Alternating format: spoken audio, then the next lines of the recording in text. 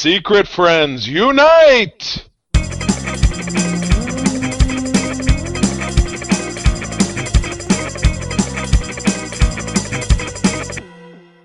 Welcome to the Secret Friends Unite podcast, episode 366. We are live. This is your guide to the geek side. I'm Todd Oxtra, your host from beautiful Savage, Minnesota, joined by Charlie Chuckles Carden. Dancing, dancing, dancing, twirling, twirling, twirling into infinity. What's happening, everybody? Oh, we're just reveling in getting ready for that spring ahead where we all lose an hour and we're all so much happier the next day. But and it's on the weekend, which makes it even worse. It always is. Yeah. Party a little less hard over the weekend. But what makes us very happy is we are joined by a returning secret friend, and that is Mr. Luke Lore from the XEP Gaming Podcast. Yes, Charlie allowed a gamer on the podcast, but we're not going to talk about games mostly. We're going to talk about cool stuff. But he's also a trekker, but we've not had you on Code 47, Luke. We're going to have to have it. We're going to have a rap about that. I don't know if you've been listening to the show, but we're kind of hot fire right now with my partner, Katie. She's great, but it doesn't mean that we couldn't have a third chair every once in a while. So, you know where I'm at. I will tell you right now, first of all, I will say I am super excited to be joining you guys. We have been graced with so many amazing nerd content outlets outside of gaming that I am so excited to have a place to talk about it with it. And, you know, as far as not being on Code 47, Captain's Eyes only, of course, I've been slacking on my trek just a little bit. And for you, Charlie, and this is real, as of an hour ago, I finally got to start Picard Season 2. Because I just been so busy, I hadn't gotten to it, but I started it so that I could comment on it with you, my friend. That's good. Well, I'm dedication. I'm impressed because Todd wants to talk about it, which means that he watched it today, which I'm like, how did he do that? No. Luke and I have only watched episode 1. Oh, why? So you're not getting up at 5 o'clock in the morning and came to watch not when I work till 5:45 on a Thursday. That it's not fun, but we will talk about it. We'll talk about some Trek news, and it'll be a good episode. But, you know, because Luke is on, he loves Batman. He loves Batman games, all things Batman. We picked the perfect cover because it's a weird one this week. We picked Detective Comics number 366 from August 1967. It's apparently Batman's shocking last hours. He's apparently writing a will that I'm assuming is legal in all 50 states. And he basically says, I have an hour left to live. It's up to Robin to find my killer so I can avenge him from his grave. He's got his will and he's leaving Robin $10.66. I mean, what is he dying of? Did he take a shot to the eye? Because there's kind of, I don't want to get too graphic, but what's coming out of the side of his mask? He's got the meat sweats. He's dying of like beef injection. He had a big steak. I don't know, Luke. I mean, you've seen Batman go through the throes of trials that of his different adversaries. So if you looked at this cover, what's your hot take? Jeez. Like I feel like he's hot take. I got nothing. Like this is because it's so retro. I'm like, all right, is he talking to Mad Hatter? What's going on here? He's around to the sun. The feathers throwing me off. I got nothing. Whatever my hot take is, it's yet one more time Batman's been let down. I mean, without a doubt, there's no way this is a legal document because he signs it as, he does sign it as Bruce Wayne, alias the Batman, and then he draws a bat on it. So is the bat his actual signature? I do not see how this is going to hold up in a court of law because there's no proof. So, yeah. But as this came out in 1967 and he is still with us as a character in 2022, I feel like everything worked out. Or maybe it didn't. It's a cloned Batman. It's been him all along, Charlie. It's a different Earth because that's what they do in DC. They're on different Earths or whatever. That's the scoop. That's absolutely. That's the Marvel too now. That's right. Yeah. The multiverse of many Crisis characters, as we would call it. It can be anything now. It's anything and everything. Absolutely. It could be my favorite where they just put Alfred in a bat suit, even though it looks nothing like Batman. which I loved. I loved it. Like 85-year-old man versus a 32-year-old physical specimen. Can't tell the difference. I like it. Why not? Why not? I like it. It's all everybody's happy. But speaking of insufficient physical specimens, that always lends us to talk a little bit about what comes next on the show. That usually involves getting in a cab or an Uber, going down to Hollywood and Vine and meeting up with our favorite geriatric, our senior news correspondent. I am, of course, talking about Madam Web's Rumors and News. Let's go. Now it's time for Madam Web's Rumors and News. Take it away, boys. Thank you, Madam Web. I don't know, Madam Web, have you ever dressed up as a superhero, masquerading, being a vigilante at night? Maybe you were. Maybe you call you... let's see. What's a good name for Madam Web? Which she is masqueraded as Geriatricy? After 366 episodes of making fun of Madam Web, I've kind of drawn a blank this episode. So sorry, folks. Come back next week. Okay. I'll improve. That's okay. My goodness. Well, what do we got going on? Yeah, the first thing is we got first teaser images from Entertainment Weekly of the new Obi-Wan trailer. And then literally an hour later, here's the teaser trailer for the Obi-Wan. Dobby-Wan. Yes, it's the new Harry Potter spinoff with the house elf lightsabers and beards. Yes, exactly. But we've got this trailer for Obi-Wan. We got shown many different things. We've shown a new planet that almost looks like a Shanghai neon lights, dangerous place. We have some different elements, but we also saw some elements that are bringing us back to episode 1 feels. And one of those, which I had to laugh, and you guys, we can talk more about the details. One thing that made me laugh was seeing Luke look like Anakin doing the pod racing thing. And I'm like, oh my God. But that was just me. It had to happen. You know what? I didn't take any issue with that at all. I think it's par for the course. Todd, this is what worries me about having you on our Star Wars podcast. You just take it too seriously. Star Wars is fan service. Star Wars created fan service. Am I wrong? Can you think of something else that came before, when there were sequels and sequels and sequels, where it wasn't like, remember this thing we did? You can't look for Shakespeare in Star Wars. You can look for it in Star Trek because they have Patrick Stewart. Luke, back me up here. You know, right? I just Batman, but Batman. But there's many things that came before, and like Batman, James Bond, other heroes, other things, and. Todd, I don't know that there were so many elements of fan service. Sure. Per capita, I guess you would say. Per capita. And like the jokes per minute meter that Todd always quotes in the MCU. There you go. I mean, that's it. And with this Obi-Wan trailer, what they've done is this captured to me, and The Mandalorian and parts of Boba Fett did the same. This captured to me what I think a lot of us wanted to see out of the sequel trilogy. Whatever your feelings about the sequel trilogy are, this has those moments of both nostalgia and future building. And that's really cool. That's a really cool thing to see, is that they're acknowledging the past, the best moments of the past that even came out of what were effectively some pretty silly prequels. And they open with the parts that get you going. The Duel of the Fates kicks you in there. And if you've ever heard Dave Filoni speak on what the Duel of the Fates really was supposed to mean and really means to him, you can see why he's taking this direction with Obi-Wan and why it might be so welcoming to see Luke and Boba Fett and The Mandalorian, and why it might be so nice to see just what's going to happen with some of his Star Wars led things. And to Charlie's point, it is fan service. And provided they tell a good story, I'm cool with it. They put Boba Fett on a Rancor towards the end of his show, and it was silly. It was dumb, but that's pure fan service to the special of old. It's not high art, Todd. And I see you with the shovel. You're digging. You're digging for gold in the Star Wars desert, and it's Tatooine. All you're going to find is those little snakes. It's not a high art, but I always say this: just try harder. Just don't go for the easy stuff.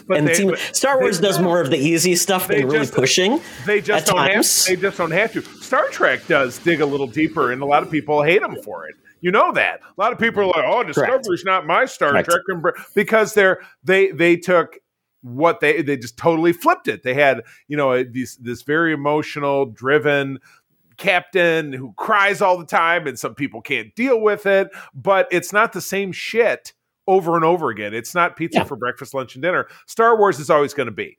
I'm sorry. Yeah. Well, no, but Star Wars wasn't always that stuff, though. Star Wars was typically when we had it, but now it seems like Star Wars is now really driving into, we're going to only focus on this specific era. We're going to go deep. Everybody has to know everybody. Everybody's going to make a return appearance. It's just going to be that way. And we're getting deeper, but not broader in a sense, which is, to me, I wish would love them just go broader, experiment new things. But I understand it. It's fan service, but ultimately Star Wars is in a place where I don't know if they're reaching out to new fans as much as they could with new experiences, new characters, new concepts. That I think where Star Wars, I think, is not great sci-fi, because Star Trek is, because it experiences new concepts and new things. Star Wars, once again, it's space wizards and good versus bad. I get it. It's very much it ain't broke, don't fix it. No, but I mean, I enjoyed it, and I really like Ewan McGregor coming back. I like the fact that they're bringing the Inquisitors. Yes. And they are showing a new planet, like I said, which is great. Obviously, we're going to go to Tatooine. That was expected. I mean, I didn't expect that.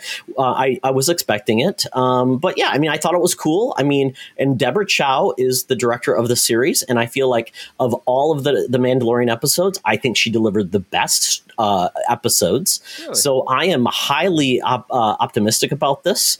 And I hope it delivers. I really do. Because I want to like Star Wars. It's not like I enjoy hating it. I love The Mandalorian to pieces.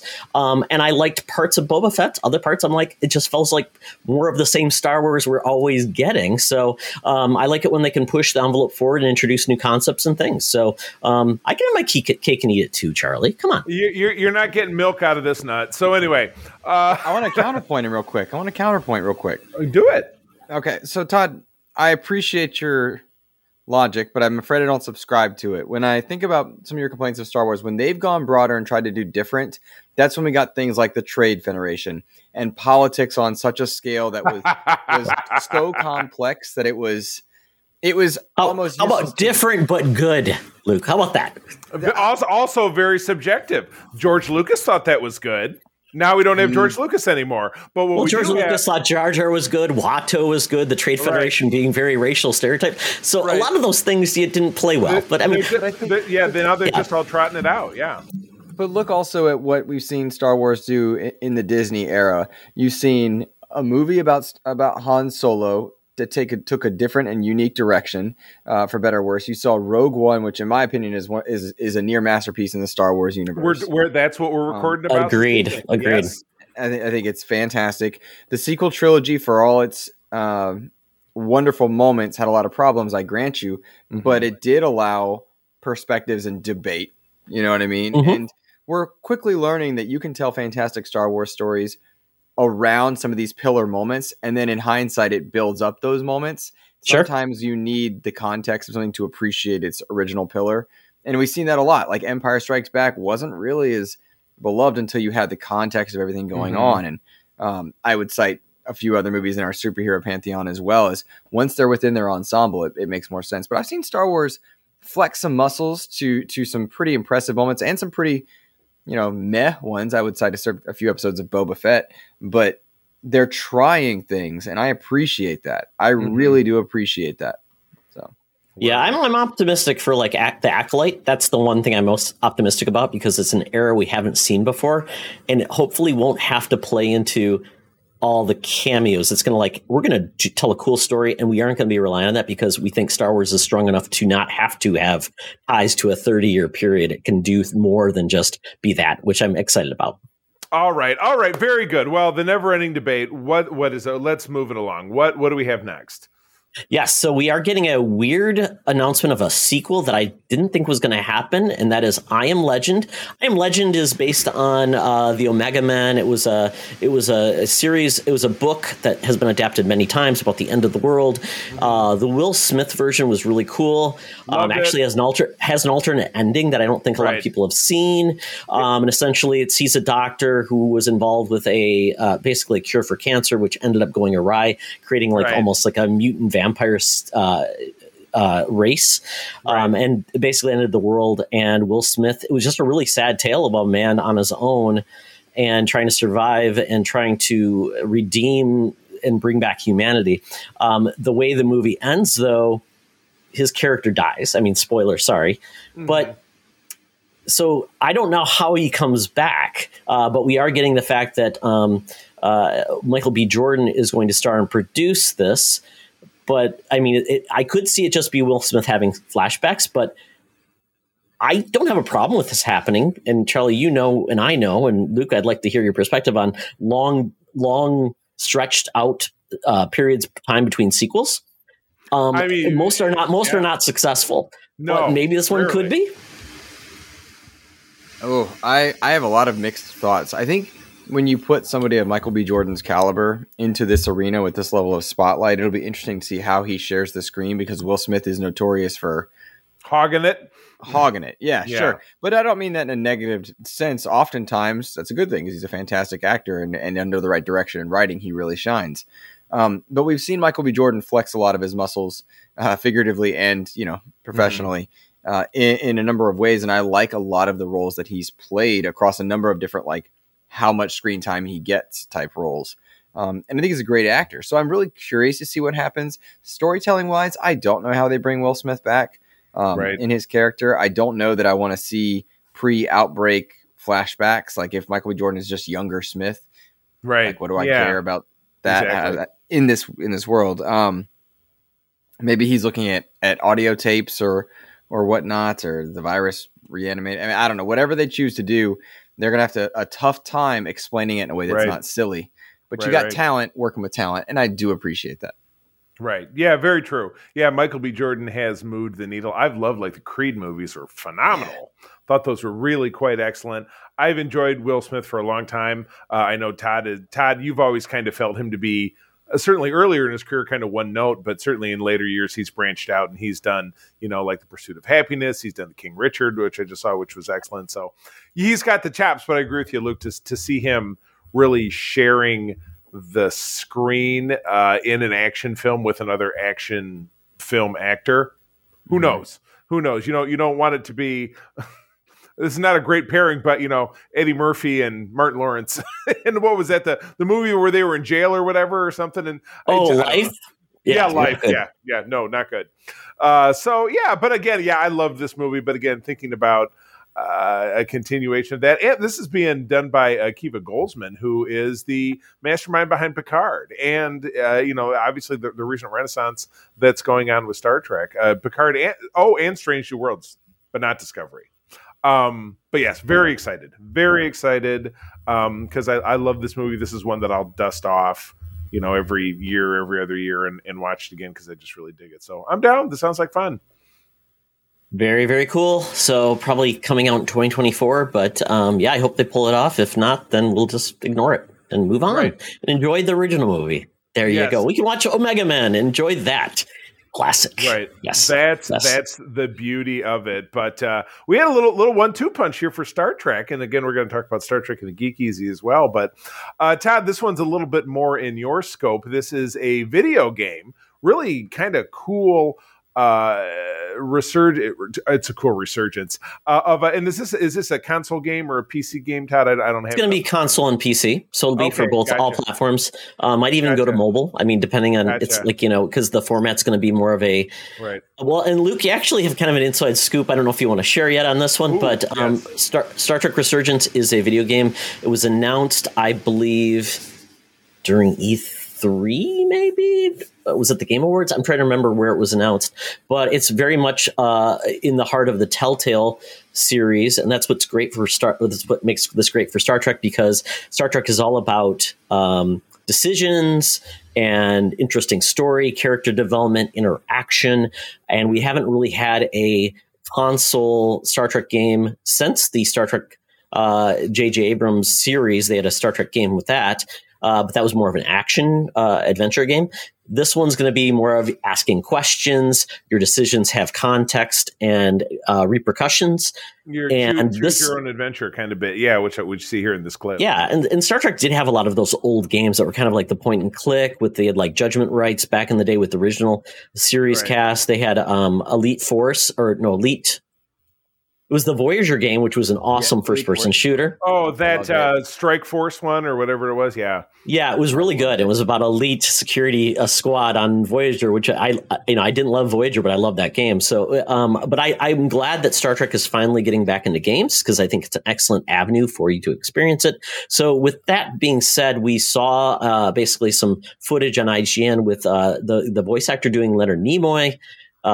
And that was pretty impressive. Yeah, very impressive that they can duplicate the voice or get close enough to it. Because that's what's great about voice actors. You can get close enough, like on Clone Wars, you get someone that's doing Obi-Wan that's not Ewan McGregor. So I'm optimistic for this game.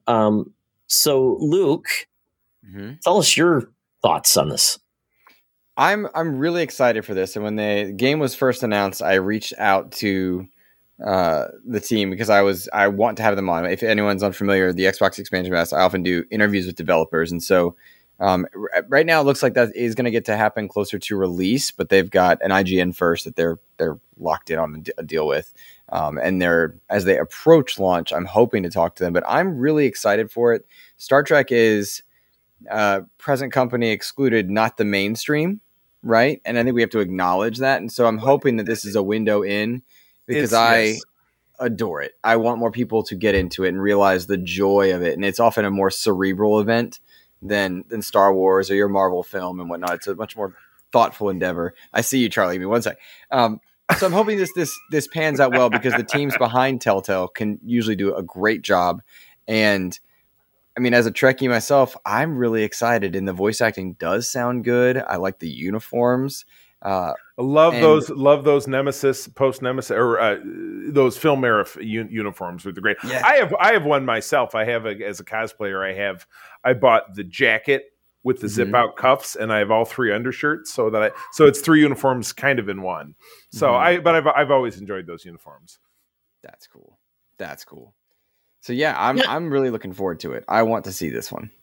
Yeah, and Charlie, this is the type of game that, just like The Walking Dead, I thought you might enjoy because it's not like, Twitch reflexes. It's really about stories, and I think you might enjoy this one. And you and April could play it together and choose decisions. I did do that Walking Dead one for a bit, and I thought it was cool. It started out like, there's a cop driving a little girl out of town, and you got to pick, and you do it two different ways, and you pick one, and the car goes in the ditch, and you pick one, and then this other thing happens. So yeah, I did like it, and yeah, we have. April was in her new job was talking with one of the guys who was a gamer, and The Last of Us came up, and we have the disc, and I got it out because all of our discs are in the basement now. I'm like, I'll bring it up for you, and she still has it played, but it's a one. That's a tough jump from the Telltale games to that game, but it's supposed to be a big one. But yeah, I mean, I can see myself, purchasing this and actually, investing some time in it because it will, it'll pay off in dividends. I just wish. I wish more of this kind of stuff was considered canonical with Star Trek, because none of it is. And I'm kind of the canon police. I like canon. I like things to be canon. I like a cohesive story. So that kind of bums me out. The whole thing with Spock is that not long after where he was portrayed here is when he ended up getting shot into an alternate reality, which gave us the JJ film. So this is kind of one of Spock's last, rattles, as it were. So yeah, I know I'm interested to see how it plays out. And, the other argument can be made that until something is contradicted, it's headcanon. So it happened until you knew that until it's proved that something else happened. So this can be canon for now. Definitely. And, obviously Luke will tell you where you can follow him at the end of the show, but we'll definitely point to Luke's podcast when that team is on, so you can get a listen about the game, what they're going for, the theme, and kind of what they're going for. Because Luke does great interviews with developers and guests, so I'm sure he'll ask all those Trekkie questions that he has in his heart.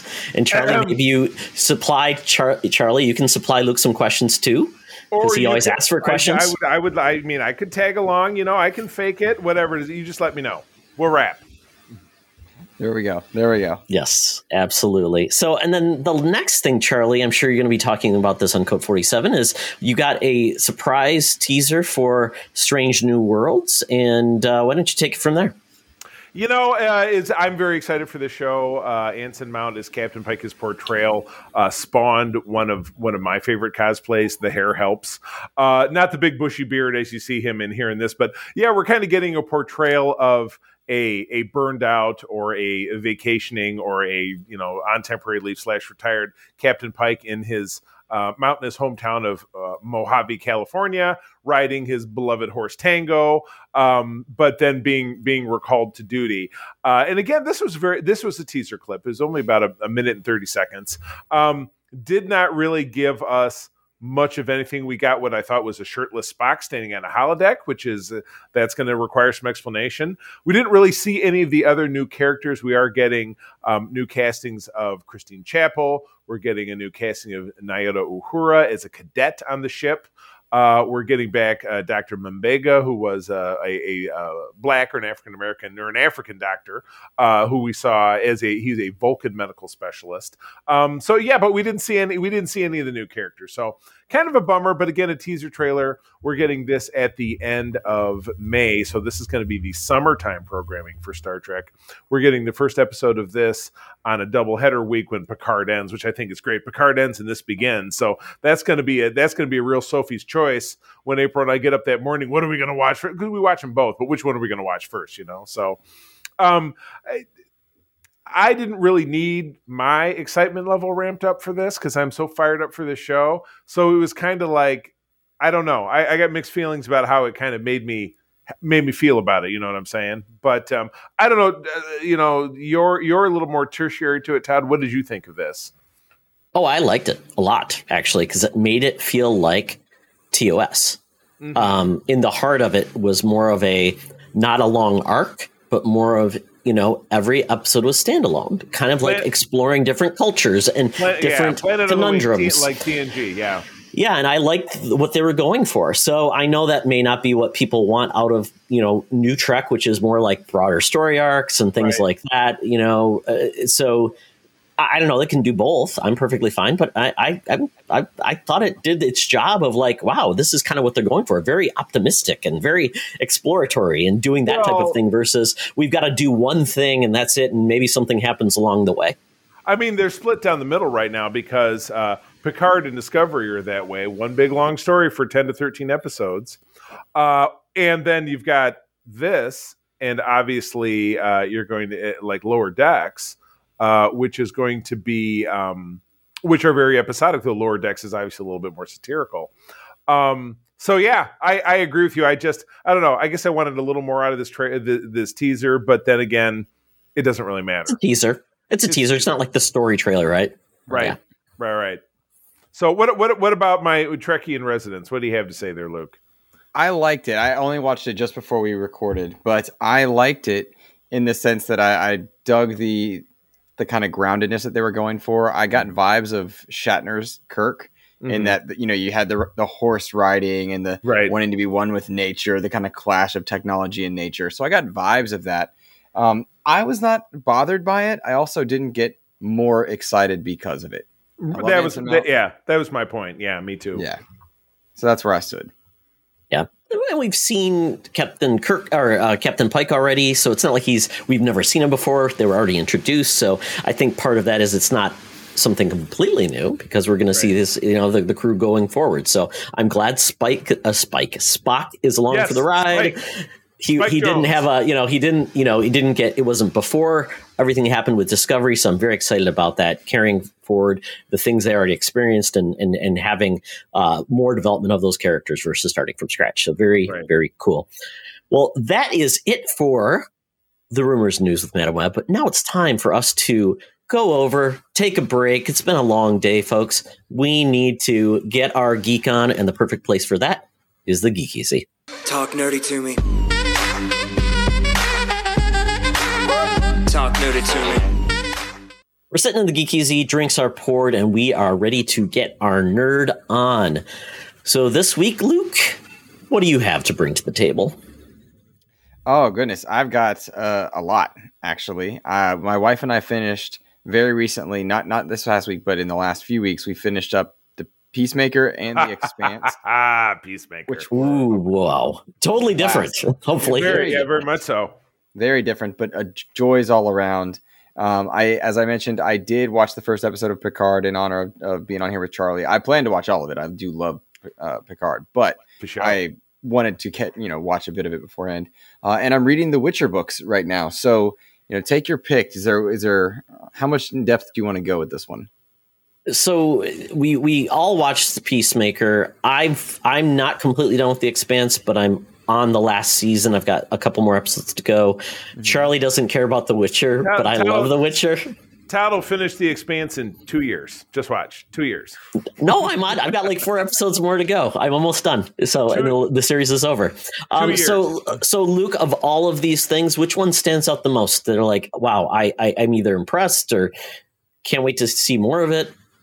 The Expanse was my favorite of what I've listed so far. I think The Expanse told just a fantastic story. Admittedly, a rushed ending season. The books extend far further into the future. But they told the story. I've not read the books, but they told the story that they wanted to tell. I thought it was very well acted. It was intricate. It reminded me a great deal of some of the high-level storytelling that took place in Babylon 5. The technology never matched it, and there was a lot of, Babylon 5 had its own endearing charm. But they tried to tell a huge galactic story of intrigue and politics, and The Expanse kind of does that on a human side of things. Which I really, really liked. And I loved the way they handled starship combat and G-forces and physics. And it was really neat to kind of go through that one. I absolutely adored it. But Peacemaker was a different journey for me. And I'm sure you guys have already talked about it on the show. Have you talked about Peacemaker before? Am I correct? Oh, yeah. We did the wrap up as the season ended. But that show had so many different ups and downs and different experiences so strange, and DC is directionless right now, I feel, and they have produced 2 of my most favorite superhero movies of all time, and they've done it in the last 2 years that they've released. By the same token, I've also seen some pretty atrocious things from DC, and so it's and the problem is there's just, you're never sure where they're going to land. But Peacemaker was fun, it was fresh. You can never argue that it was something that had been done before. And I appreciated getting to see the range of John Cena's acting, which surprised me. And I appreciated that they did their best to kind of link into the greater world that currently exists in DC for however long. And so I appreciated a lot about the Peacemaker series. And I appreciate James Gunn's, how do I put this? His love towards the craft and the source material. He didn't shy away from telling a story he wanted to make or awkward moments. And he said, I'm making what I want to make. And that tends to be when we get the best stories told out of DC, is when people don't bother Zach, when people don't bother Patty Jenkins in the first time, when people don't bother James Gunn, etc. You know what I mean? Like when they're just left to create their vision, I appreciate that. And we saw that. So, I've used the word appreciate 607 times in the last minute and a half. Todd will say the word cool and pivot. Just hang on. Yeah, because those are his catchphrases. Todd Cool Oxtra is my name, so don't wear it out. But, the funny part about The Peacemaker was that was actually John Cena playing the piano, doing Home Sweet Home by Motley Crue, and also his dance skills. So you get to see many sides of John Cena. Hot stuff. Yeah, and always him and his tighty whities, which I believe contained within his natural what have you. It's impressive, is all I will say. It was almost disconcerting. I'd seen Cavill and Affleck be ripped, but I was just like, "Good Lord, John!" Right? He's eat a sandwich. Yeah, eat it. Really? Ooh. Oh my goodness! All right. Yeah, so I will talk about something that is brand new. Came on Amazon Prime. These are shorts based on The Boys TV series. These are animated. They're essentially like 8 minutes long. And every episode is done by a different creative team, different voice actors, and different animation styles. I watched the first 3. And for anybody who is a fan of The Boys or not aware of The Boys, Boys is just basically superheroes gone bad, gone rogue, whatever. And this definitely complements it because it's telling more stories within the hero, the Boys universe. The first one's called Laser Baby's Day Out, and Ben Schwartz is in it. There's a few others that are in it. And it's all about that laser baby. If you saw it in the Boys. Right. It's about that, but it's basically taking the trope of like a Looney Tunes where the baby just gets out of the facility, and like this scientist is trying to get the baby back. So like it's like the baby's weaving through traffic, not getting killed, and the guy trying to get the baby is almost getting killed. And then you also have the baby getting getting sought after by Vought commandos trying to get the baby back. Mm-hmm. And it's hyper violent. I mean, just gross and disgusting, but it's so weird that it's done in this style that makes you think of like Looney Tunes. So it's like, okay, you got to have a strong stomach for this, but it is definitely part and partial with The Boys. The next one is called an animated short where pissed off soups killed their parents. This one was very entertaining. I believe it was by the folks who do, I'm blanking on his name, not Sid and Marty. Marty, Rick and Morty. Sorry. Sid and Marty Krofft? Yes, the Krofft brothers. But this one was done in that style of Rick and Morty. A lot of good voice actors, but the premise was these were the sloppy second heroes that were basically created and it had poor superpowers. And yeah, it's a very funny story. Once again, very cute, lots of good voice actors again, very fun. And then the last one I watched called I'm Your Pusher. And this one included some of the characters you're familiar with, but the art style felt more like the comic. It was actually written by the comic creator, which was pretty cool.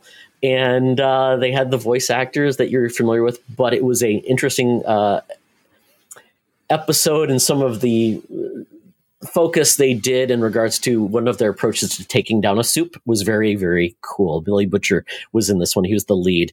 But different voice actor. They had Jason Isaacs doing his voice actor versus Carl Urban. Captain Lorca. Yeah. Replacing Dr. McCoy. Yeah, so if you want to watch something different, this is fun. There's like 8 episodes, very short. All were dropped on day one. So check it out. It's fun. I enjoyed it. Nice. And then lastly, Charlie, I'm sure you want to talk about Picard. I saw Picard episode 1, definitely taking place right after Picard season 1. We're going on a big adventure. I don't know where they're headed. A lot of people are in new places that I wasn't expecting, which was kind of cool. I wasn't as familiar with the Stargazer. That's one of the things that's brought in. It has a big primary role. That was Picard's first starship, I believe. First command.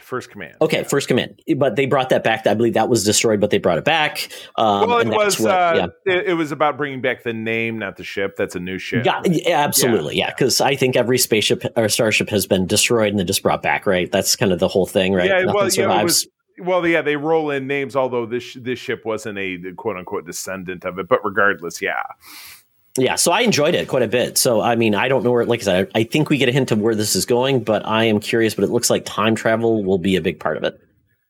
That disappointed me. The time travel part of it? Yeah. Well, I mean, it hasn't, as of episode 2, it hasn't happened yet. So don't worry. You can stave off your disappointment as you watch episode 2. Okay. Good. Okay, good. Those were my least favorite episodes of Voyager or anything else when they went back to what is currently the present.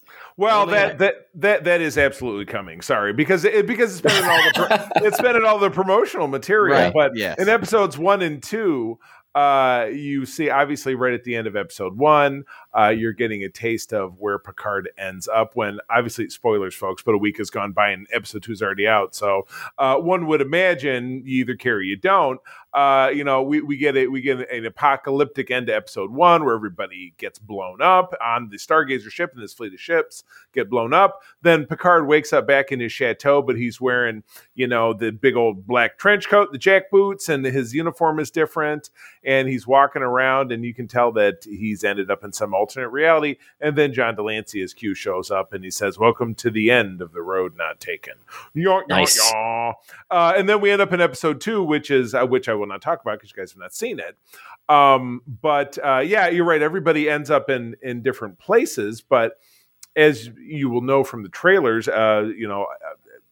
all of our main characters know that something is amiss, and they've got to fix it. So episode 2 is about kind of charting that path, but no time travel yet. But it's discussed, and obviously you know that it's going to happen. So, but speaking of Star Trek, we have the historic overlap. So watched episode 12 of Discovery season 4 this morning.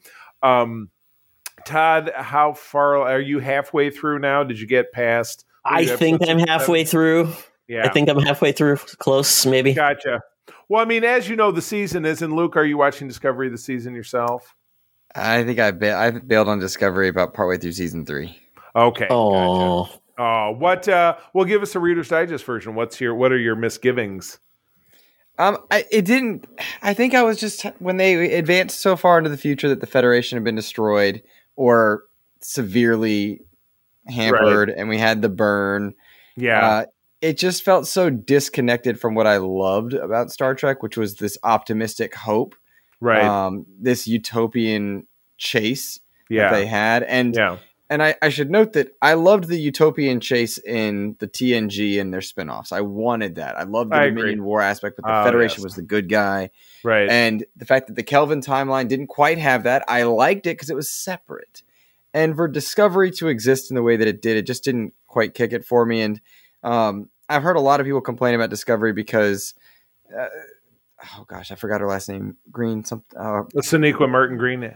The Michael Burnham character, yeah. Sonequa Martin Green is a fantastic actor. Really, really one of the best I think the Star Trek has ever had. To be honest with you, I fully agree. In her ensemble is really high caliber, but I began to distance myself as I wasn't sure about the writing. I did the meme about her crying every episode or every other episode that did weigh on me before it was a meme. I noted it before I saw the memes, right? And that part kind of got to me a little bit because she's so strong and so weak, and I kind of fell apart there. In a lot of ways, being raised Vulcan, that seems even a little more strange that she's so emotional. Mm-hmm. I will tell you, in season 4, the tears have been drilled down next to nothing because she's the captain now. She probably can't really afford to be so weepy, but I really started liking Discovery more when it wasn't a prequel anymore because that drove me nuts. Like season 1 drove me nuts. Like, the Klingons are completely different. The ships are completely different. The uniforms are completely different. Like they changed everything. And then a few years later, it's just going to look like it did in TOS. So that made me a little nuts. So I'm more comfortable with it being a prequel. And season 2 is easier for me because you see Captain Pike and you start to think that things aren't really retconned as far as the way they look. They're just updated. But the first season of Discovery was like, this is, 8 years before TOS and everything is different. They have all this great, wonderful technology and they have the ship that has. And how are they going to pull it off and why, all these things. I will say, Luke, it does get, not to spoil anything for you, but if you want to revisit it, I do feel like it does get back to a place of where they are trying to get there, the things you like. They are trying to reestablish, which I think is an interesting thing to see how the Federation was actually formed. We've kind of never discovered, and this kind of feels that way. Okay. Right, Charlie? Would you agree, Charlie? No, this is 100 years after the Federation was formed, so not really. I understand, but we never saw the Federation formed in this way. They're trying to rebuild the Federation. So we're kind of seeing as far as work having to be done. It's kind of like building the UN or building all these things. So in that way, you may enjoy that once you get past all of the darkness. Yeah, I would say, Luke, if you were halfway through, and there is I think, pretty satisfactory satisfactory, giving a satisfaction at the end of season 3 where things go more off in the direction that you like, or that you enjoy, that you and I both enjoy of kind of the classic. And then season 4 becomes really the galaxy-wide disaster that our people have to fix. That's what season 4 is all about. So at any rate, that will end. That season will end next week. And then it will just have Picard for the next 2 months. And then when Picard is getting to wrap up, that's when we get Strange New Worlds. So and things just keep marching on. It's really wild. It's an embarrassment of riches of Star Trek. We're truly in a golden age. While even though our programs are shorter, they're punchier, and there's more of them, and there's more variety in it. So that's all very good stuff. So also very briefly, something that is not watching or reading. Everybody knows that my wife and I run a chapter of the International Star Trek Fan Club. We crossed state lines this past weekend. We went 3 miles into Indiana to participate in our first Comic-Con of the year. In Elkhart, Indiana, there's a museum called the Hall of Heroes Museum, where this gentleman, Alan Stewart, has been collecting comics and figures and memorabilia his entire life. It's a massive collection that he turned into a museum that grew so big that he spawned it into having his own Comic-Con. He actually had Doug Jones as a guest. I got to meet Doug Jones Saru for the second time. Wonderful guy. I'm going to get to see him again in Chicago at the Mission Chicago Con, which is going to be next month that April and I are going to. You're stalking him now, Charlie? Yes. Well, he's, when he puts it on the internet, it's only his fault if he lets me know where to find him. But I met Ming Chen from Comic Book Men. He's a podcaster like us. Very nice guy. Emma Caulfield, who was I think from your Buffy or Angel. Yep. Was in Buffy. Yep. She's great. Yep.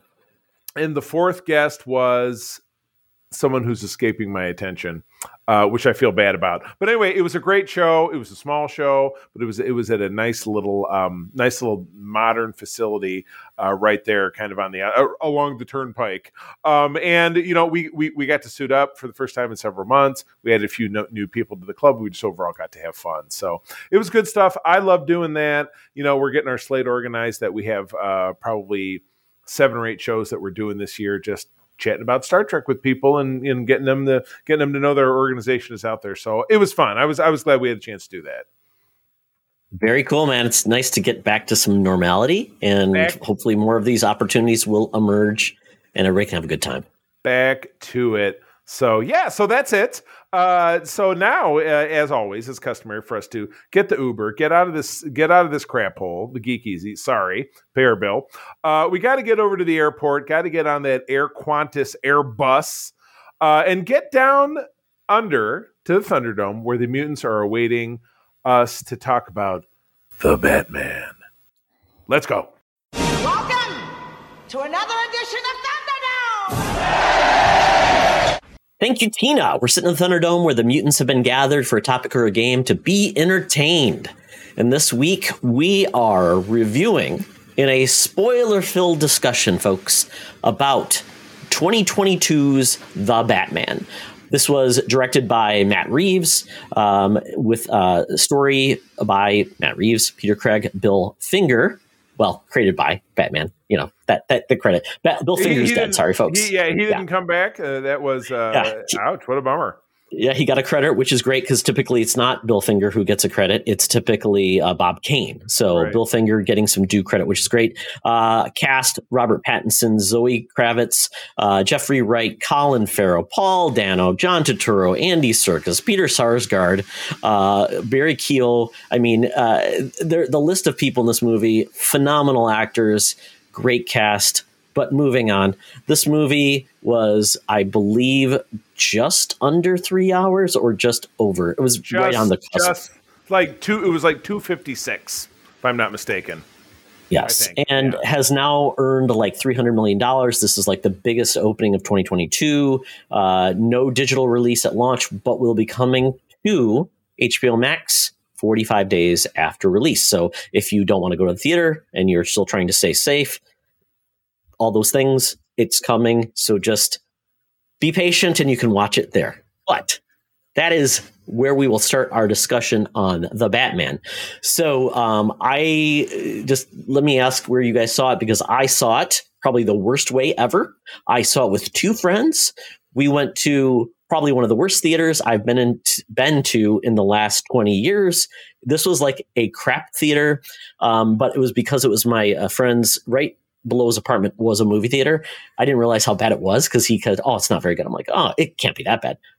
This felt like the Pix movie theater where I grew up in Lapeer, Michigan. Oh, like, man. You mean where we saw There's Something About Mary? Absolutely. And Charlie, that was a newer theater. You did not go to the Pix. The Pix was a one room downtown Lapeer. That's where I saw the original Batman 89. So I felt like it was reminiscing that experience, but just not as much fun, because I felt like I was packed in like a sardine, no recliners. It was just that, little rocking action, but it felt scuzzy. So maybe it was appropriate. That's where I saw the Batman, because it kind of felt the filth and degradation mood. So that's where I saw it. I saw it on Friday. It gave you all the scuzz you needed. Yep. And you saw it on Thursday, right, Charlie? Yes, I saw it on Thursday because on Friday we were off to do this show in Indiana, so we were gone all weekend. Got it. And Luke, how was your experience? It was interesting because I didn't know when I would get to see it, because carving out a 3-hour time period can be tough. I saw it on a Sunday morning. I paid $6. I was one of maybe 5 people in the theater. Sweet. And it was amazing. Yeah, it was great. It was great because I didn't have to stress about anybody interrupting me. I didn't have to yell at anybody for having their phone out. I just got to live in that world for 3 hours, and what a journey. It was a dark and rainy world where I feel like it was never daytime until the end of the movie. I don't think that it was like Alaska, that place where the sun doesn't come up. I think Gotham has that experience as well. 30 Days of Night, but no vampires, no Josh Hartnett. Alaska, yeah, there we go. So this movie is gotten great critical ratings. I was apprehensive because I wasn't sure what to expect, but I will say. Well, hold on before you say, Todd. Last time I was on was when we discussed Zack Snyder's Justice League. Yes. And I had reservations about hearing both of you talk about this version of Batman based on your comments about Batfleck and the grittiness and the darkness of the Snyder world of that Batman existed in, which is very fundamentally different, right? It's very different. It's apples and oranges comparison. But I just want you to know that I've been anticipating hearing you talk about it, because I thought to myself more than once, Todd, what are you going to think about this? Charlie, what are you going to think about this Batman? Because last time I spoke to you, you guys were both hoping for a bit of a brighter, happier, more cheerful Batman, if for lack of a better descriptor. We said that? You weren't happy. I said that? Okay. I happy with the darkness that he portrayed. Or okay. I'm gonna go full Reagan on this. No, I don't recall. I think it was more of like I wanted maybe a different take on Superman, maybe. But yeah, I'm perfectly comfortable with a darker Batman just because of his character, things like that. My key takeaway from this movie, it was intense. I don't think I've been feeling this intense from a superhero comic book movie in quite some time, if I have ever felt this way. Maybe Dark Knight was the last time I felt this way. I felt claustrophobic. Maybe it was the movie theater and being squeezed in, but I felt kind of claustrophobic. Like the city was engulfing you with its darkness. It's every space in that movie felt tight. Like even when they were going for the funeral, that felt like a very tight, packed, constrained space. The club scenes. It never felt like you had a room to fully breathe and just relax, even though it was a 3-hour-long movie, which you thought where it's going to relax or it's going to have some downtime. And that was impressive to me. Some levity. And you're right. I just, I think I lost my train of thought. I mean, they didn't want you to slow down. And what's funny is you mentioned the funeral scene is Todd knows that in every movie I see now, I take about a 10-minute cat nap. And that's where mine happened. Is I woke up during the funeral after he drove the car in there, and the Skarsgård guy falls out. And I'm like, oh shit! Well, the good news is I was totally switched on for the rest of the movie, and that is by no means a disparagement of this film, because it was very very intense. And someone mentioned this and really got to me thinking of it. This was way more of a Batman film than it had anything to do with the fact that Batman is some dude named Bruce Wayne who he was unmasked for perhaps 10 minutes, and his this was the first time that you saw him. This is what I was commenting to April as we were driving away. This is the first time I think you saw him as what I think a 10-year-old kid who saw his parents get murdered would be like. Not a rich, sexy, cheery playboy, but this kind of sullen emo kid who skulks around and has the moppy soccer dude bangs and just is basically a shun from society. And yeah, boy, I just so many different set pieces in this. That the mansion was burned to a crisp, which was you got that with Batfleck, so I guess that part of it was kind of elementary. But the fact that he's teetering on the brink of being broke and he doesn't have a job, he's not secretly this ninja genius, though you do see him doing some detecting in this. But this was just everything about this was just really radically different than any. I mean, the Batmobile was radically different. Like, it's a muscle car, and people are like, well, but I'm like, good for you. Just like when I'm not going to say Jared Leto's take as the Joker, because that was really not so much for me, but I'm thinking of Joaquin's take as the Joker was totally different. And again, Todd, you and I talked about this on the time at the time, and I believe Bobby was with us. May he rest in peace. Talking about the fact that these are fictional characters, okay, that were created damn near 100 years ago now. And there is no one great, wonderful interpretation of them. I mean, Batman was a silly caricature in the 1960s. But when Tim Burton got a hand of him in the 1980s and stuck Michael Keaton, who's still my Batman, because I was 13 when I saw it, and made Batman grim, gritty, and dark, that's how so many of us have been programmed to look at him.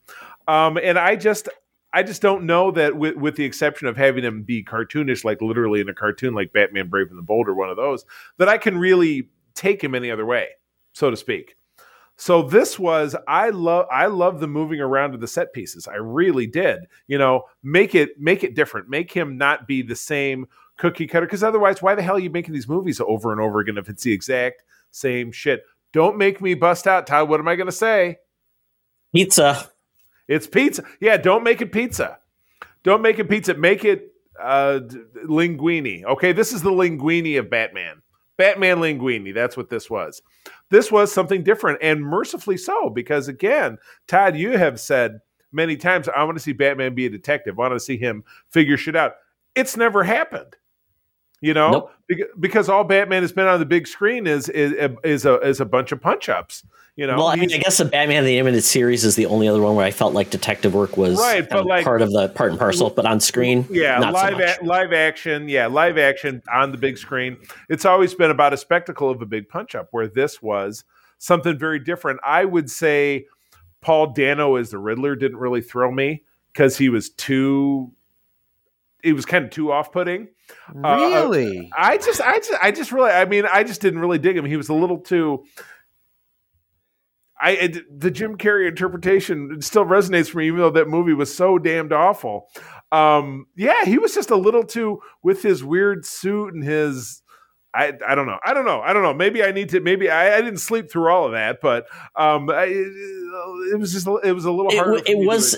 Well, it was interesting because that was kind of one of the dualities of it, right? And Luke, maybe you felt this way too, but the Riddler not having money, being an orphan, versus Bruce having money, and they mentioned that too, and it was kind of like where you could go, and one had a support system and just decided just to be sullen, not get therapy, and then just decided to go beat up people, where the other one decided, I am going to seek revenge for those who basically doomed this city and the citizens and all the people that could be preyed upon.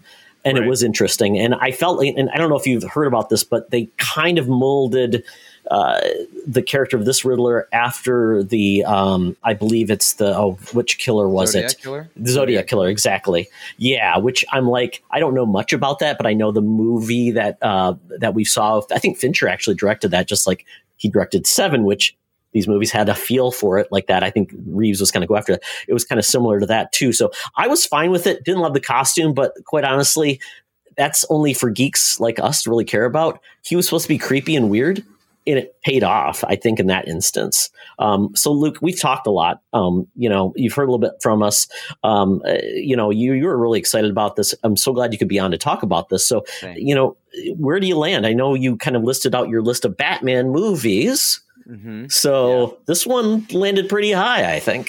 Yeah, without a doubt, this is, to me, the best live action Batman movie ever to be made thus far. And I notice a trend pretty consistently. The more recent they are, they tend to be the better they are. And the idea being they learn from their predecessors. But I really liked nearly everything about this movie. If I gave ratings, it'd be 10 out of 10 for sure. I feel like it's truly a masterpiece of a film. I really like some of the changes they made while having a lot of homages to older moments. This is year 2 Batman. He begins by narrating in a very Rorschach way from the Snyder films, where he starts talking about, this is the date, this is what's happening. It's year 2. We have a signal now. We didn't have to see the Waynes die. We didn't have to see him, put on his suit for the first time. We just got to see Batman, unrefined, brooding, and one of my favorite moments is when he's questioning whether or not he's making a difference, because things are worse than they have been. And one could argue that they're worse because, like the Riddler, these two orphans have chosen to be vengeful. The ironic thing is that they both say and feel the same thing. They want revenge, and they're out for vengeance. It's not until the end that Batman realizes he can't be vengeance if he wants to make a difference, and that will be the turning point. But I loved throughout the film, we got this brilliant cinematography and this wonderful storytelling that still captured a lot of the same moments of previous Batman. And I even I had to write some of them down just to keep in mind, like when Batman, not Bruce, not Sneaky Guy, when Batman goes into the club, he's beating people up. That was reminiscent of The Dark Knight. Right. When Batman broke through the ceiling towards the end of the film, that was reminiscent of 89 Batman breaking through the windows. When he goes up to the top of the building and he jumps off, that's reminiscent of The Dark Knight as well. The hallway scene was The Dark Knight Rises, but they were all Matt Reeves versions of these great moments in movies featuring Batman, which was really cool. To Charlie's point, this was a Batman movie. This was not a Bruce Wayne kind of thing. This was I think we saw Bruce Wayne without his cowl for 3 scenes, right? And the rest was either Batman or Batman without his cowl doing Batman things, right, and having to traverse the city. That was really fun for me. I thought they used a lot of things his presence was what was so powerful. And many people have asked me, who's the best Batman? Is it Batfleck? Is it Bale? Is it Burton's version with Keaton? Who's the best one? And I cannot say Pattinson was the best. Pattinson didn't do much in this film. He was there and this perfect presence because Batman is silent and he was just powerful in every one of his scenes, but he didn't have to actually act much versus I don't mean that to sound disparaging. What I mean is he was there with his presence being felt by everybody in the room. When the cops tried to stop him and they put their hand on his chest, he just stared at them. And that was so cool. And we also saw he smoldered. He smoldered well. Very much so. And Todd, you were asking about a detective movie, or you wanted it to be a detective movie. The first thing he does is point out a problem with the blood coagulation on the thumb, citing the detective's mistakes, and sees the kid's footprint in blood and just stares at it until the detectives actually figure it out. They're trying to solve things. I thought it was really fun for a movie that's really dark and brooding. The levity of some of the jokes that the Riddler makes was really cool. You know what I mean? Little things like, what does a liar do when he's dead? He lies still. That's clever. Yeah. That's fun. Very clever use of the Riddler's persona, but in a very different way we've ever seen before. Yeah, he's so mysterious. How did he make the riddle on his coffee cup? Did he do that himself? Not at that cafe. There's a riddle. That was not at the Gotham City Starbucks. I'll tell you that right now. It was cool too to watch the police department actively dislike him but leave him alone, and that's not something the realities of Nolan's version, which was also a grounded take, would have let. This was a comic book movie in the same way that Zack Snyder made his Batman part of a bigger Justice League galactic level scale of power, but it was a comic book movie. Every shot could be like plucked out to be from the comics kind of thing. So too could this one, but in a totally opposite direction. This was a grounded version. And that's not something that Nolan's trilogy did. Those weren't the same types, and they weren't meant to be. Burton had many moments like that, but not all. Like the movie wasn't meant to be pure comic book. He had kind of his own Burton-esque style with it. So I thought it was really cool to see Reeves do this, and every little scene could have just been chopped, put onto a screenboard, and made into a comic book. And that's really neat. That's just really fun. It was cool. Well, a very calculated effort to do that. I remember talk about weird things that sound like it's storyboarded, and it's like everything has its little place. When I was a kid, there's a Terry Gilliam Field Time Bandits. Anybody's familiar with that movie? I had a friend of mine, a family friend who was our babysitter, was a huge fan of that. She said, look at every little piece, like, you're going through the castle and it looks like there's Legos here and there's Legos there. Everything was just very calculated, and there was kind of nothing missing that was wasted. And you're right, to your point, that is really what I found with this as well. That claustrophobia, that fact that it was always raining, it was always nighttime. And again, wanting to pluck loose something that was different. And again, that's where, it's a recurrent theme we were talking about even earlier in the show about fan service and making, making things all the same. Here's my pizza analogy for like the fifth time in this episode, but it still holds true. Take something that is samey and go in a different direction with it. So if we're going to have now a guy who's now the fifth on-screen Batman, fifth or sixth or something, or on the big screen. On big screen, yeah. Why the hell would I just want Nolan Batman? Why the hell would I want Burton Batman? Why would I? Why would I just? Again, I think this is an argument we had even in one of our most recent episodes. If you love the old movie so much, go watch the old movie on your 65-inch screen TV and shut the fuck up, because I don't want to hear about it. Go see something new or zip it. You know what I mean? Entertainment has no value if it doesn't evolve and do different things. How does seeing the same thing over and over, unless you're a mental patient, or a child, how does seeing the same thing over and over and over again continue to stimulate you? I'll have Star Trek on in the background for the 50,000th time, but it's not going to get me jumping up and thinking and being excited. It's just on in the background. That's what the sameness always becomes. So if you're not pushing that envelope, to Todd's point about Star Wars, which will probably never happen, sorry, it's going to be what it's going to be.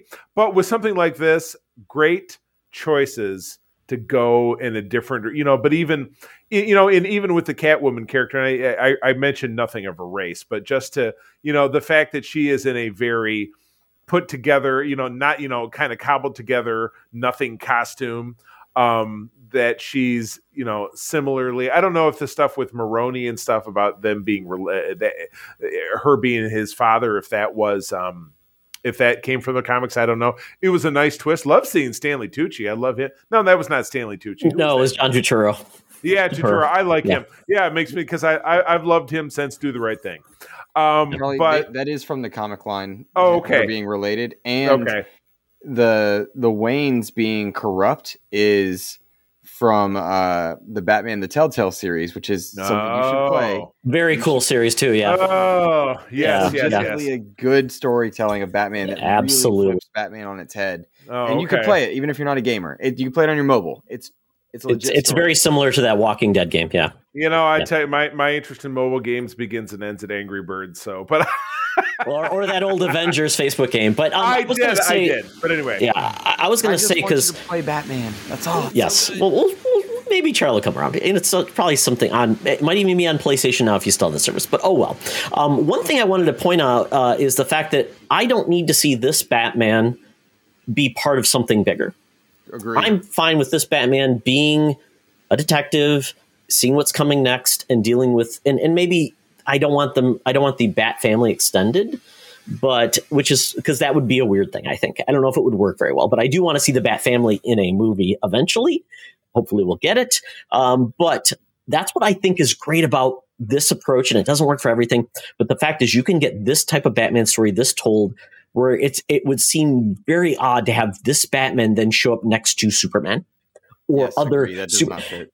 It just doesn't have a balance. So I'm fine. Like if this is a standalone, it's perfectly fine to then have another Batman interact with the more fantastical characters, and it could work.